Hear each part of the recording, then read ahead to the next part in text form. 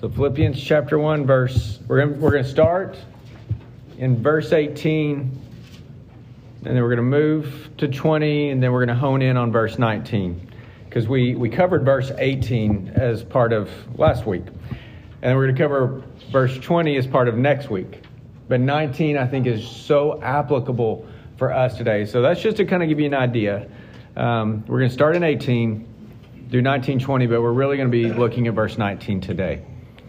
All right, so Philippians 1, verse 18. And I'm in the ESV. Paul says, "What then? Only that in every way, whether in pretense or in truth, Christ is proclaimed, and in that I rejoice." That's what he wrote. That's what we looked at last week. Then we pick up in the rest of 18, "Yes, and I will rejoice. For I know that through your prayers and the help of the Spirit of Jesus Christ, this will turn out for my deliverance.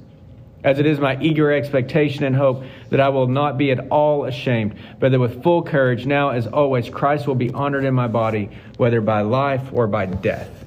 So that is our passage for today. The last few words of verse 18, "Yes, and I will rejoice, for I know that through your prayers and the help of the Spirit of Jesus Christ, this will turn out for my deliverance." That's where we're really going to camp today. And this is why our prayer time that we know, that we need, that we love to have, that we should be participating in, we're moving that to the end following this verse. All right? I know we've prayed a lot this morning. Praise the Lord. We're going to pray one more time, and then we're going to dive into this. Lord, your word open before us. Words that are God-breathed, that you moved men to write so very many years ago. And that yet you have sustained through the ages, so that those whom you have saved and called, that you have lovingly redeemed and pulled into your family, so that we can know what is the mind and the heart and the love of God. And so your word is right here before us. All Scripture, God-breathed and profitable, so that we may be equipped to do every good work that you have put before us. Lord, what I ask is that you help us to grasp it, that you make it to be rooted in our hearts, and that it bears much fruit. Because Scripture is clear that the word can go out, that the seed can go out, and through cares of the world, through the movement of Satan, through just whatever, like the hard soil of our hearts, Lord, it cannot take root, or it could be robbed away from us. Lord, but you also tell us in your very word that sometimes that seed lands in the heart that has been cultivated by you, and it takes root and it grows strong. Lord, I pray for everyone in Cross Life, or that you turn the soil of our hearts. Because, Lord, I don't want to look wonderful to this world and hateful to you. Lord, I would rather be despised and rejected in this world, and for people to believe that I'm a fool. Lord, but to know that I am accepted by you. Lord, help us to understand this word. I do not pray for eloquent speech. I don't pray that everything comes out just excellently. Lord, what I pray is that we see your word makes sense, your word resonates within us, and then we do something with your word that shows that we are yours. That's my desire today, Lord. Lord God, we love you, but you first loved us. May that humble us so much. Amen. Okay, so verse 19, 4 words before it. "Yes, and I will rejoice, for I know," Paul says, "I know that through your prayers and the help of the Spirit of Jesus Christ, this will turn out for my deliverance." So let's just break that down. The first thing I want to look at is God's sovereignty. Right? We've been looking at it over if you're a part of Cross Life, you're going to hear about God's sovereignty. Like, it's just how it is. It's something that we always proclaim. It's where we find our rest. It's where we find our comfort. It gives us great peace. That's wonderful, but it's also very biblical and scriptural. We don't understand how God uses all the events in our lives and in the world to somehow come about for His glory. But one day, we're going to look back and we're going to see the magnificence of God's sovereignty in all things. We won't understand all the nuances of it then and how He worked it. We just know He will, and we rest in that. That's my peace for this week. You men know that I sent out a text this week in the group and just said, it's a heavy day for me. I need you to pray. And then you were praying. I know you were praying because I felt it, right? When others are praying for you, you know it because you feel it. And I felt that this week. And you were checking in on me throughout the week. But all that to say, let's just take a look at, even though we know that God is sovereign, there are things in this world that are going to happen that we do not understand, and yet we have hope. We keep pushing because of his sovereignty. It gives us peace. So that's why Paul, if you will go back and look at the first 17 to 18 verses, and we've been preaching over them, you can hear that there's been a lot going on, but yet he has a hope, and he has a joy, and he has a desire. And his desire is that even though he's in prison, Christ be known no matter what. And he has hope and joy. So whenever he says, I will rejoice, he literally means he's rejoicing. Like, he's excited. He's been put in prison for the gospel. Not because somebody didn't like his Facebook post, but like he's preached the gospel, they put him in prison, and he's excited because now he's got a captive audience, and he's actually going to use this as a platform to make much more of Christ. It's like in his affliction, he can tell so many more people about the hope that Jesus Christ gives him than if he had perfect peace. So he says, yes, and I will rejoice. And we've looked at that over the last couple of weeks. So this is where I want to pick up. He says, for I know that through your prayers and the help of the Spirit of Jesus Christ, this will turn out for my deliverance. Y'all, the word there for deliverance, the Greek word is also salvation. They chose deliverance here because that's how the translators felt moved and felt like that was the appropriate interpretation of that word. But the original Greek word also means salvation. So what does that all mean? It means that we don't quite know what he's hoping for here. He knows this, that either he will be delivered from this situation and he'll be released from prison and they will not indict him. That's one possible interpretation. The other is that he's going to die, but he has salvation. He's been delivered from this life. So he's either going to be freed from imprisonment or he's going to be freed from life in the very presence of the Lord. And we don't know. I'm not convinced. If you keep reading, you go to verse 21. For me to live as Christ and to die as gain. I don't even know if he knows fully what he means there. He starts talking about death. And he says, if I die, I get all of Christ. That's okay. We're going to look at that next week. But here he's saying that I know I will have salvation. Regardless of what deliverance might mean, Paul had hope and joy because either way, he knows that God is moving on his behalf. Okay? We don't know, but he rests in this. I feel, this guy's last name just seems unfortunate to me, but I love the quote. The guy's name is Andrew Smelly. Okay? Good. And Smelly is with an I at the end, if you want to put this in your notes. I actually have this as a quote that I have oftentimes kept right next to my computer screen here at Union Christian Academy, like in my office. And so so that I always see it. And it's in a book of quotes that I keep, and I love it. Andrew Smelly, unfortunate last name, once said, so let come what will come. His will is welcome, and I shall refuse to be offended in my loving Lord. Let me do it one more time. So let come what will come. His will, God's will, is welcome, and I shall refuse to be offended in my loving Lord. That should be the position of our hearts, y'all. Like, Lord, your will is welcome in my life, and I will not be offended by what you, my loving Lord, do with me. Do you know what deep-seated faith you got to have there? Like Job, who said, though he slays me, still I will praise him. Job, who was a righteous man in his day and who loses absolutely everything in his life and is stripped down to nothing. And Job, who even says that my skin turns black and flakes off and everybody hates me, that I used to stand in the courts and I would give great judgment and I would care for the widows. And Lord, I had wealth and a wonderful family and I would execute justice for you. Like that Job, who did everything well and right, becomes afflicted. And in his affliction, he says, yet I know that I will see my Lord, my Redeemer lives, and he at last will stand on the earth. Like, that's a faith, y'all, that I'm going to tell you when the fire hits, I want to have. Like, I hope that I have that within me. Have you ever seen anyone suffer well? Like, they show a deep-seated faith that just encourages so many people.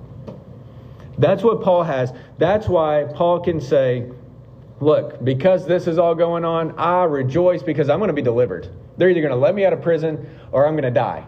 And either way, God's sovereign. Y'all, the position of our heart should be that the Lord is welcome to do with us as He pleases. It's how we respond with what He does in our lives. That's on us. So God is either the all-ruling king. Listen to this. He is either the all-ruling king or He is not all-ruling at all. Where are you with that?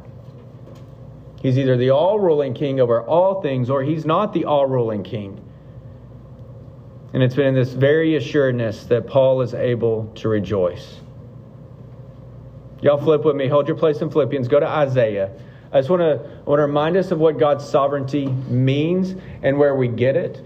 I'm just going to take you to two passages, because we need to understand God's sovereignty. And I know that as I'm doing this, you're physically going, I'm with you. And in your heart, you're like, yes, we know this. This is wonderful to be reminded of it. But then we're going to look at two other aspects that fall into His sovereignty in verse 19. Go to Isaiah chapter 46. Isaiah chapter 46, verses 8 through 11. God's word, God speaking, He says, Remember this and stand firm. Recall it to mind, you transgressors. Remember the former things of old. Now listen to this. For I am God, and there is no other. I am God, and there is none like me. Declaring the end from the beginning, from ancient times, things not yet done, saying, My counsel shall stand, and I will accomplish all my purpose. Calling a bird of prey from the east, and the man of my counsel from a far country. I have spoken, and I will bring it to pass. I have purposed, and I will do it. And we can go to so many other passages, and we really just rest in that. But there are some just to couch it again, verse 9. Remember the former things of old, for I am God, and there is no other. I am God, there is none like me. Declaring the end from the very beginning, and from ancient times things not yet done, saying, My counsel shall stand, and I will accomplish all of my purpose. You know what that tells us? He doesn't need our permission. He doesn't need our allowance. He establishes it is done. The mystery of it is beyond us, and we need to quit trying to write books that encapsulate it. We should just stand in awe and wonder and praise. I do not understand the mysteries and the workings of God, and we weren't meant to. But I do know this, verse 11 says, calling a bird of prey from the east, a man of my counsel from a far country. He says, I have spoken, God has spoken, I will bring it to pass. I have purposed, and I will do it. That's where Paul rests.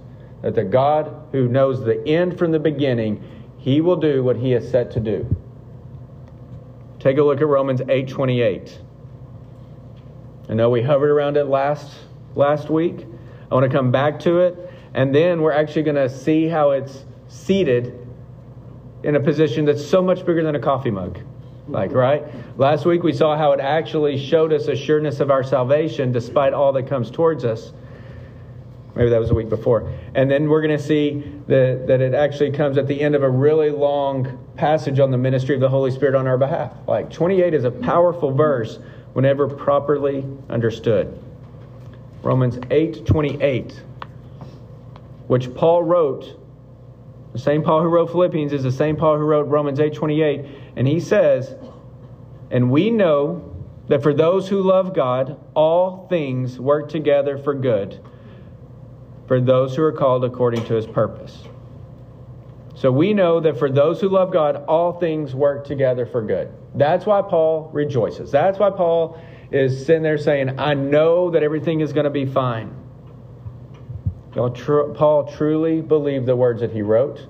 He lived them out, and he shared that. But throughout the ages, God has shown Himself absolutely faithful to Himself, to His word, and to His people. And so Paul truly believes that whether in life or in being freed, from prison or whether in death and being freed from life, he really does believe that all things are working for the good for those who are called according to God's purpose.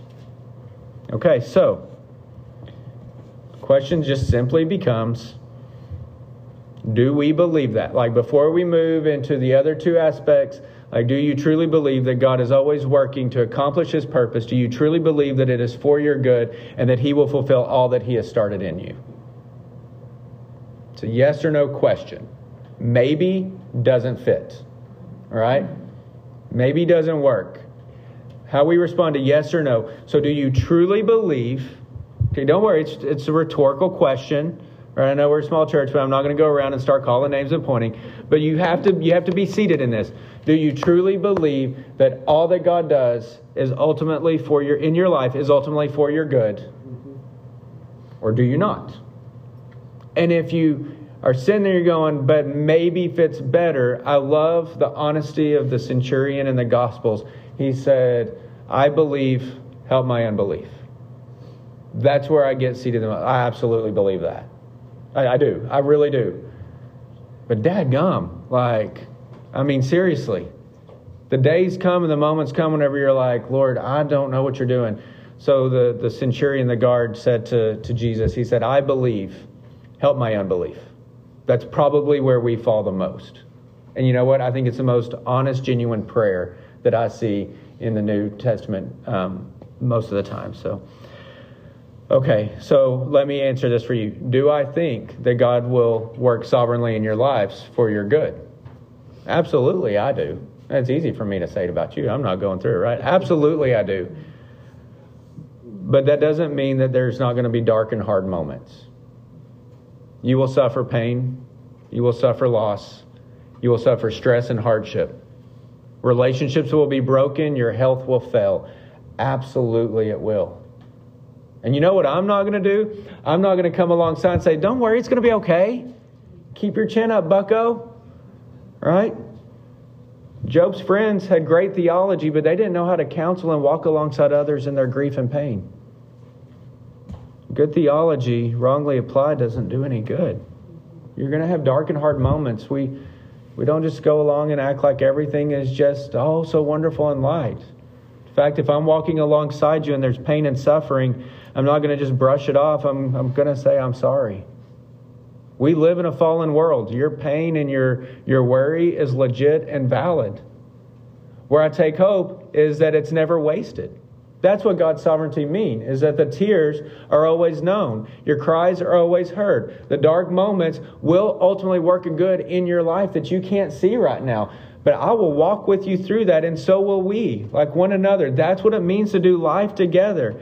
God's sovereignty doesn't mean that you won't feel hurt and sadness. It just means that we live in a fallen world.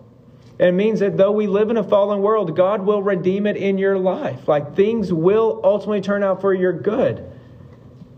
So God's sovereignty means assurance that all things do work together for your good. It just doesn't mean that they'll all be smooth. Paul is in prison. The apostles died. Great persecution will come. Your health will fail. Like all of these are true in life. To be God's child just simply means you never go through it alone. He's always with you. God's all-ruling kingship means that absolutely everything will serve the ultimate purpose of bringing about better good in your life. We just tend to look at this life alone. C.S. Lewis says that we're way too short-sighted, that we're far too easily satisfied. We're sitting here making mud pies in this world like kids out in the front yard. We're making mud pies and having so much fun here, and we forget that there's a banqueting feast on the inside waiting for us. And he uses that to say that in this life, we keep trying to look for all the pleasure and all the satisfaction and all the good here. And these are just mud pies because you and I have no idea all the riches and the goodness that he has planned for us in eternity. Everything here is but a mud pie compared to the banqueting feast with Christ. It all will work for your good. But it may mean that my life here is cut short by an illness or some other thing that nobody else can comprehend. And yet the ultimate good is that I'm in the very presence of God so much quicker than everybody else. I will be delighting. Amen. We are far too easily satisfied with this life. Because God is sovereign, no tears wasted or unseen. I want you to hear that very clearly. It's not what Paul ever meant. It means that no hard moment is without purpose. God sees it all. He cares about it all. He uses it all. No suffering or hurt is beyond his redemptive scope. So although you believe in the sovereignty of God, even though we preach the sovereignty of God, then it's good and right, Christians, to walk alongside others and say, I'm really sorry. How can we walk through this together? You know that it will turn out for good because God is good. Amen. But what they need to hear is compassion in that moment. I think the framing principle for us, here we go, is not, because he does everything according to his will, the framing principle is not how does his will make us feel, but what does his will accomplish in and through us? Those are two totally different questions. His will is not that we're smiling all day long and whistling like everything's fine. His will is to accomplish in and through us this other thing. And it's this. I could be wrong here, but I believe that God's will in our lives, as I've studied Scripture, I believe that God's will in our life is not necessarily that you are happy and prosperous, though he does that.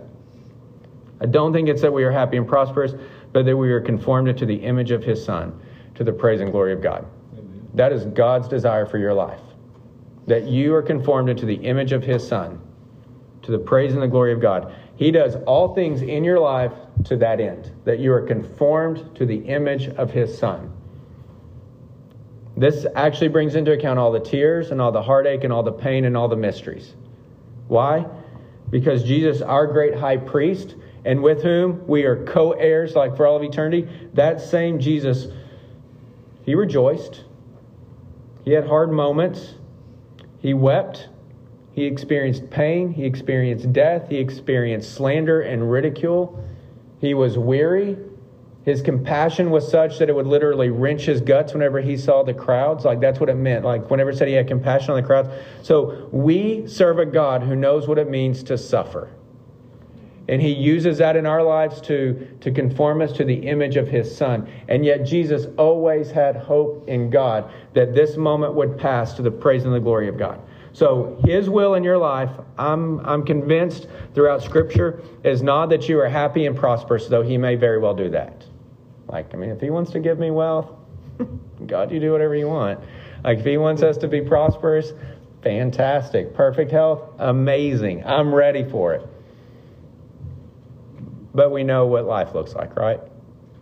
I know that whatever befalls me, God is still sovereign. Okay. One more encouragement there. We are not greater than the Master. If Jesus suffered, so will we. If he questioned that God's will, do y'all realize what he was asking? Whenever he's sitting there praying right before the crucifixion, he knows all things about to happen. He says, Father, if it's your will, let this cup pass from me. He was saying, if it's your will, I don't want to do this. God, if you, God, the Father, want to remove me from this situation so that I do not have to endure that, I'm ready. And then he says, but your will, not my own. So there's even that moment in the Son, and yet he's faithful. So we are not greater than the Master, but I love this, but the Master does not forget his own. You're never alone. Okay, so I want to spend a lot of time there to couch these next two things because I think that they become even more powerful. All right? So I want to spend time in the sovereignty of God so that hopefully your hearts are resonating with me and with Scripture and the truth that we see there so that we understand why Paul can say, I rejoice even though I'm imprisoned. Okay, so here's this. Go back to verse 19, and this will be the second thing I want us to look at. In Philippians 1:19, he says, yes, I will rejoice, for I know and he says, I know this will turn out for my deliverance. He says, I know that, number one, through your prayers, and number two, the help of the Spirit of Jesus Christ, this will turn out for my deliverance. God's sovereignty does not negate the prayers of his people or the working of the Holy Spirit. So we looked at God's sovereignty. I want you to look now at the intercession of the saints. Okay, so intercession, it's a word we don't really use. Like, I don't know if I ever see you in Walmart and we're walking down the aisle and you're like, man, I just need those gummy bears right over there. I don't think I'm going to say, let me intercede for you in this moment and go get them. Nobody uses the word intercede or intercession. It's a wonderful word. whenever we're talking scripturally. And you hear it in church quite a bit, but sometimes we say church words and we don't really know what they mean. Okay? So what does it mean to intercede for someone? Literally means to intervene, or I use the phrase to stand in the gap for. So if I were like here in this moment and someone comes around that corner, they're like, hey, Ricky, can we talk to you real quick? And Matt stands up and goes over to talk. He just interceded for me. He just intervened for me. Like he stood in that gap for me. He went to see what they really need, right? If someone were out in the community and they were bad-mouthing me and Mike heard it and Mike chose to stand in a defense for me, he's intervening or interceding for me. So intercede literally just means to be that in-between for someone. You and I are called to intercede for one another, especially in prayer. That's what Paul says. Look at verse 19 so incredibly closely. For I know that through your prayers, through your intercession, and the help of the Holy Spirit, this will turn out for my deliverance. He already believes in God's sovereignty. But God's sovereignty includes people praying for one another and the work of the Holy Spirit within us. A lot of that's on God, but one thing's on us. We should be praying for one another. You and I praying for one another is God's sovereign design of His mysterious workings. We don't know, again, how God works, why He works, in what manner He's going to work, and what the ultimate end finally is in this life. We know the ultimate end is that we're with Him. But we do know that praying for one another is part of God's sovereign design for you and me. Y'all, churches should be praying. Members should be reaching out to other members. You and I should be praying for one another constantly. It's part of God's sovereign design for us. Paul's confident in the Lord because he knows that the Philippians that he called the saints in verse 1, he knows that they're praying for him, so therefore he believes even more so in God's sovereignty. Like, I know that hard days are going to come. I can be hopeful, though, and I can rejoice because I know that while God is sovereign, I'm not going to be doing it alone because there are others who are praying for me. It's part of the camaraderie of the saints. It's what we've been called to. In other words, if you need just like a basic note, Paul knows he's not alone. He knows that God will sovereignly do all that He's going to do, and that includes others who will not let Him stand alone. So grasp this. Our prayers for one another, they are part of God sovereignly working out His will in our lives. This is why we're going to move prayer time to the end. Okay, so the reason I spent so much time in the sovereignty of God at the very beginning, even though I felt like we knew it, and even though we're nodding and our hearts are resonating with it, the reason I spent so much time there is because although God is sovereign, Paul knows he needs the prayers of others. It's just how God somehow mysteriously works all things out. But there is a dangerous, hear me, there's a very dangerous, very unbiblical understanding of God's sovereignty that says, well, if God is sovereign, then everything's going to be fine. I don't have to pray. I don't have to do. I don't have to care. I don't have to work. I don't have to do missions. Like, if God is sovereign, then He's going to do everything anyway. So what does it matter what I do? I've talked to people like this. You surely have too. I know of a church who doesn't do missions because God is sovereign. He's going to save whoever He wants to save anyway. If I don't go, He'll just send somebody else. God is sovereign. That is not a biblical understanding of God's sovereignty at all in any way.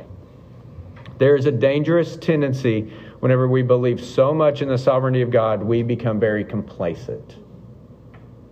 It's right there near us, y'all. We can sing as much as we want. We can sing as loud as we want. But that complacency is just a moment away. Satan will creep in and say, but God's sovereign. It's okay. You don't know how to pray. Don't worry about it. Others will pray. God's sovereign. He's going to do whatever He wants.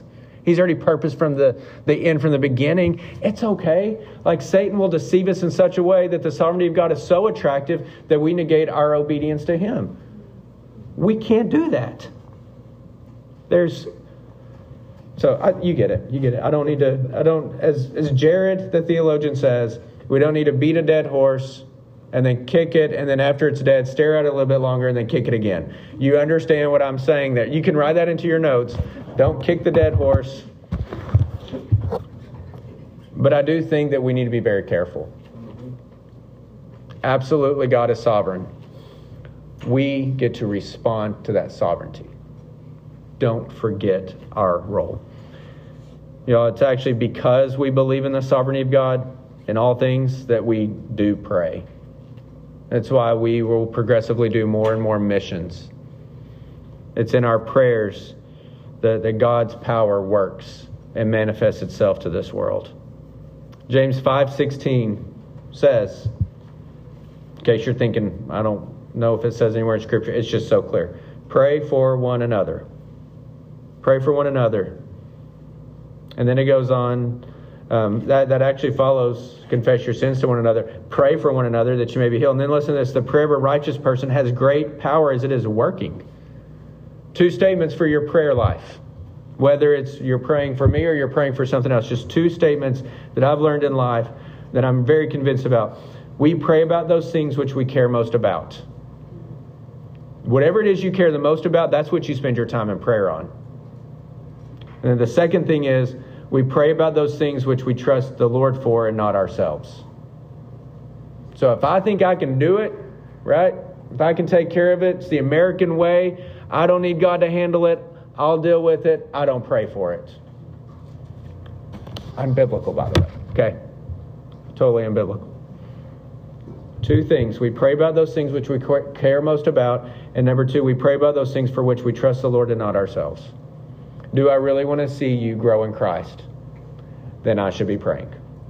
Do I really hope that the moment of hardship passes for you? Then I should be praying. Do I really pray that you feel blessed today? Then I should be praying. Why? Because I care for you. And then number 2, because I can't really do anything about it. I tell people all the time that I pray for 2 things each day. Wisdom to do what God has called me to do, and favor with other people.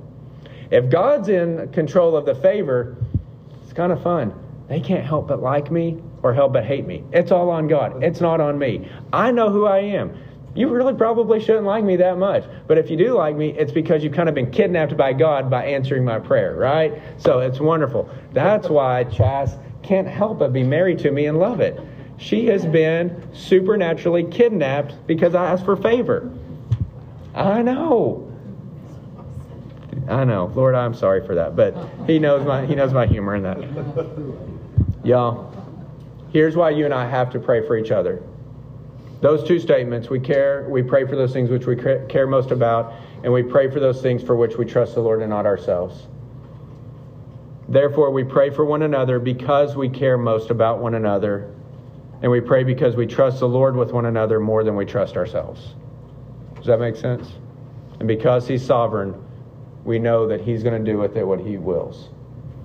Our prayers are recognizing in our own selves that we trust a God who is mightier than we are.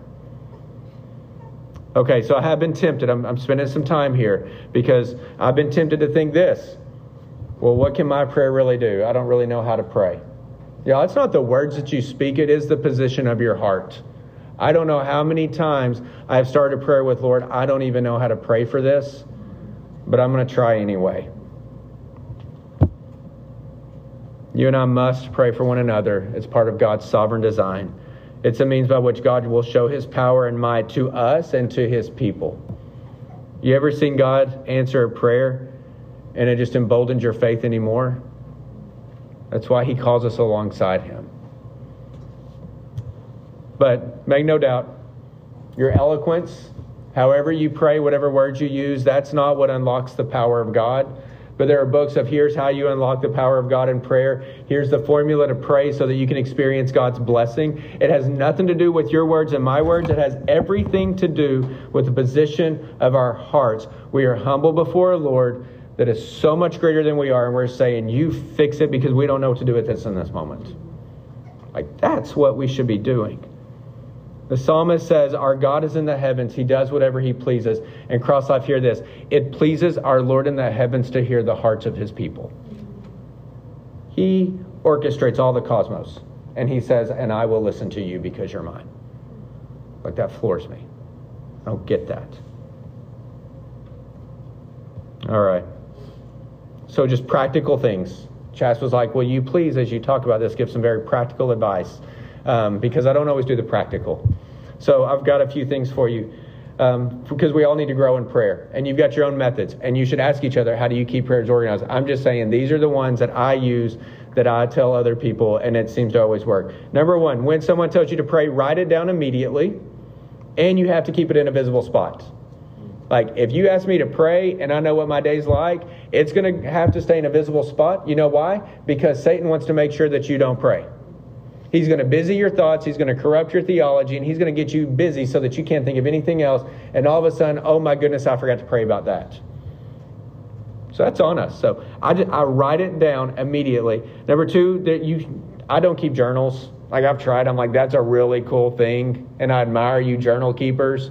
I start a journal, and then 2 years later, I find it after I'd done 3 entries, and and then I'm like, well, I can't let there be a 2-year gap. So I tear out those pages and I throw them away and I start again. So I have some empty notebooks with nothing in them. But I keep a journal, or there's prayer apps. Echo, the prayer app.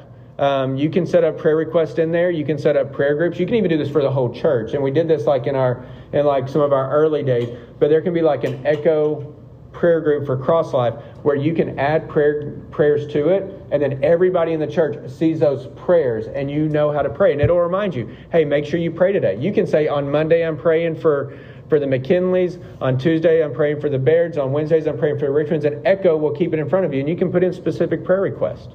But you need a way to keep it organized if you're not organized. Okay? You probably do need to set a reminder later in the day, or put a Post-it note, very visible, like right there on your computer screen. But this is the one I love the most, and it messes people up. Just going to tell you, but it's fun. Okay?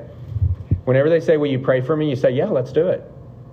Like right then, in that moment. Because you know what we're all guilty of? Praying. And then we go do something else. And then later we're like, oh, crap, I forgot to pray. So now I'm a liar. So now I have to go repent before the Lord. So I need to pray for myself, and then I'll pray for them. But we say we're praying, or we say, I will pray, and then we don't get to it. So I found, because I know me, that if Philip says, hey, pray for me, be like, cool, let's do it. And you'd be surprised how many people are like, oh, like now. Okay, let's. You know what? It's always a really sweet moment, and it takes like 10 seconds. And it means something to them, and they know that you really did it, and you're trusting the Lord in that moment to take care of it. So those other ones, make a note, set a reminder, use an app or something like that. Those are good. But the most effective one I've found in my life and in the lives of others is to just pray immediately. You can even start with this, because Chas tells me sometimes, she's like, you pray well. Like, I don't want to pray after you pray. I'm like, well, that makes me feel bad, right? I don't know how I'm praying. I'm just being honest with the Lord. I'm just talking to the God who hears me. But you know what I mean? Like, there are people, they pray really well, and you're like, well, if we're in a prayer circle, I'm standing on this side of them because I'm not praying after them. Y'all, as long as the position of their heart is here, and the position of your heart is here, and that you're both humble before the Lord, He doesn't hear one prayer with more effectiveness than the other prayer. He hears them both in honor. To pray for one another is a humble act. It's an honorable act. And I can't tell you how many times I've started my prayers with, Lord, I don't even know how to pray. But I know that you know what's going on, and I'm just saying I trust you with it. Amen. If that prayer is honest and it's humble, He hears it. All right, so Paul's confidence in the Lord is that he is firmly rooted in God's sovereignty, which includes the prayers of the saints. How do those work in with the sovereignty of God? That's Him, right? But if we believe He's sovereign, then we should be praying. His sovereignty is what gives power to our prayers. Okay, then this last part, the intercession of the Spirit. Because here's what he says in verse 19. Yes, and I will rejoice, for I know that through your prayers, Philippians, and the help of the Spirit of Jesus Christ, this will turn out for my deliverance. I know I will be delivered because God is sovereign, because you're praying, and because the Holy Spirit's working. Okay? I spent the most time on those first two. Now I just want you to go to Romans chapter 8. What is he talking about with the work of the Spirit on his behalf? Romans chapter 8 is that chapter that we've looked at over the last couple of weeks to say, hey, they're really taking these things out of context. I think that these are the things that matter. But Romans chapter 8, that's the chapter you begin, and it just keeps swelling and swelling and swelling, and it gets bigger and bigger. Everybody camps at the end, which is wonderful, that neither death nor sickness nor famine nor hunger will ever separate us from the love of Christ. Absolutely. But that's like experiencing the end of the roller coaster without the beginning of the roller coaster. Like there's a lot of great stuff at the beginning of Romans chapter 8. And because most people don't know it, we're going to look at it. Okay? There's some awesome stuff here that gives us great peace and that helps us understand what Paul means. Romans chapter 8, we're going to start in verse 14. Romans 8:14. And then we're going to pray for one another.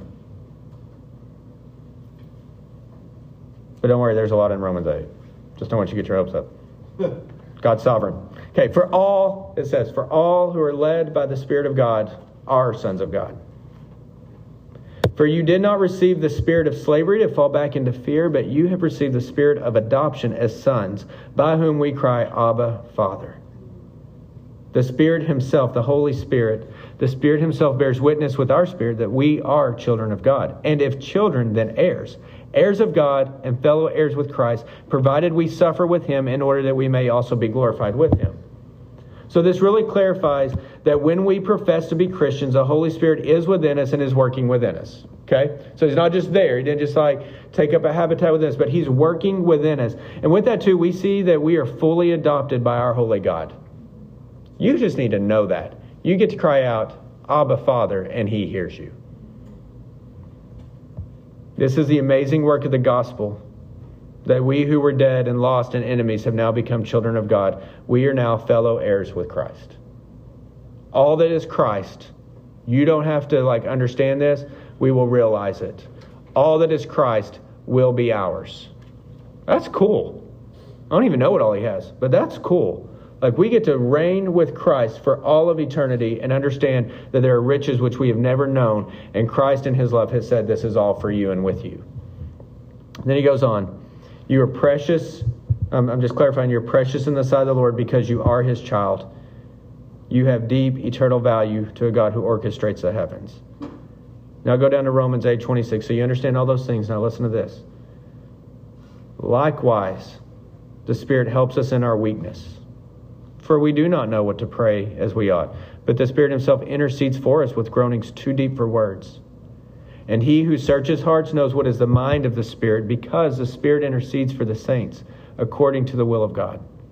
And we know that for those who love God, all things work together for good, for those who are called according to His purpose. See how Romans 8 actually stitches such great truths at the beginning of Romans 8 with such great truths at the end of Romans 8. It's much bigger than a coffee mug. It's much bigger than the t-shirt or the poster. Romans 8 really shows us how God is always working within us and for us, ultimately for Him. You read all of Romans 8 and it just keeps swelling. That all the work that needs to be done, He started, He sustains, He completes it from beginning to end. You're never separated. And that includes the Spirit working within us in our weakness. So do verse 26. Let's walk through this. I want to make sure you understand it. Likewise, the Spirit is with us and He helps us in our weakness. In the gospel, and I'm going to read a few words and break it down for you. In the gospel, Jesus said that it was better for Him, Jesus, to leave so that He could send the Helper. The Helper in the Gospels is what we now know as the Holy Spirit. It's the other one who is just like Him, if you go back to that original language. So here's the Helper. So Romans says, likewise, the Spirit helps us in our weakness. Why? Because that's His ministry. Whenever Jesus went to heaven, He sent the Holy Spirit. The Holy Spirit was there waiting so that the Holy Spirit could come within us. And why do we need the Holy Spirit? Because we're weak.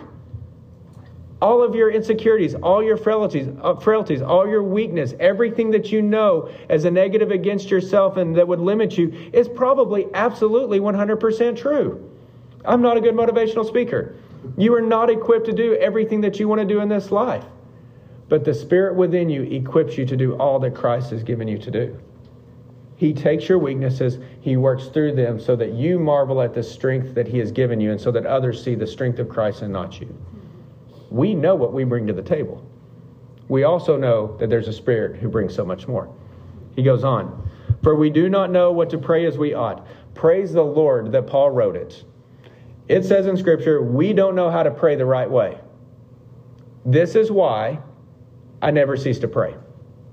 Because it's already clarified. I don't really know how to pray. But I love this. But the Spirit Himself intercedes with us with groanings too deep for words. This is why I don't hesitate to pray. Because while I'm praying, the Spirit's within me praying in a way that I don't even know how to pray. That He prays with words that are too deep for understanding. He's groaning within me. Okay, it keeps getting better. The Spirit knows how to pray. He does it constantly on our behalf. And then it says, and He who searches the hearts, you know who that is? God the Father. Okay, so the Spirit's within me, praying for me. And then He who searches the heart, that's God the Father, knows what is the mind of the Spirit, the Holy Spirit that's within me, because the Spirit intercedes for the saints according to the will of God. There's great comfort that the Spirit that is within me is praying to the God who knows all things, and they're praying and they're interceding one to another. Now you got to see this. Go to Romans 8:34. Okay, so the Holy Spirit is praying within us. God the Father who's on the throne knows the heart of the Spirit, is hearing it. And then Romans 8:34, Christ Jesus is the one who died, more than that, who was raised. Look at this, who is at the right hand of God, who is indeed interceding for us. You know who is interceding for you whenever prayer is going on? All of the counsel of the mysterious triune God. That's amazing. The Spirit that God gave you is within you, interceding for you with groanings too deep for understanding. The Son is on the throne, seated at the right hand of God, interceding for you. And God the Father, who knows all things, is listening to the Spirit that's within us. All aspects of God in the mystery of the Trinity that we do not understand is interceding on your behalf. Therefore, in the hard moments of life, you can rejoice, but we cannot cease to pray. So Philippians 1, go back to verse 19, and then we're done. Philippians 1:19. Paul says, yes, and I will rejoice. For through your prayers and the help of the Spirit, this will turn out for my deliverance. Paul is confident in the sovereignty of God because the saints are praying and the Spirit is faithful. The mystery of the sovereignty of God is that His magnificent power works through the intercession of His saints' prayers. So the intercession of the Son, that's on God. The intercession of the Spirit, that's on God. The intercession of the saints, that's on us. So may we be found diligent. So now I'm going to simply ask you, who should you be praying for? And I can't answer that one for you. I can say, would you please pray for me? I need it. I can say, pray for my family. But who has God put on your heart that you know you need to be praying for?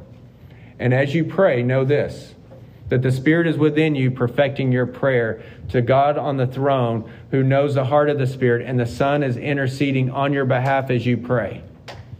And there's powerful working in trusting the sovereignty of God, that He hears the prayers of His people. So, who should you be praying for? Here's how we're going to do today. We normally have that prayer time before. We're going to Mike's going to come up and strum for about 2 to 3 minutes, right? Because we don't know how to pray, right? We don't know. Plus there's scripture. You are God in heaven, I'm here on earth. I'll let my words be few. So you can have hope in that, but 2 to 3 minutes, and then we will sing our final song, and then we will go. But I would find ways to make sure that you're praying for the saints because you trust God's sovereignty. Lord God, as we enter this time of prayer, I pray that you do put it on our hearts who we should pray for and how we should pray. And then, Lord, teach us to trust you. We believe. Help our unbelief.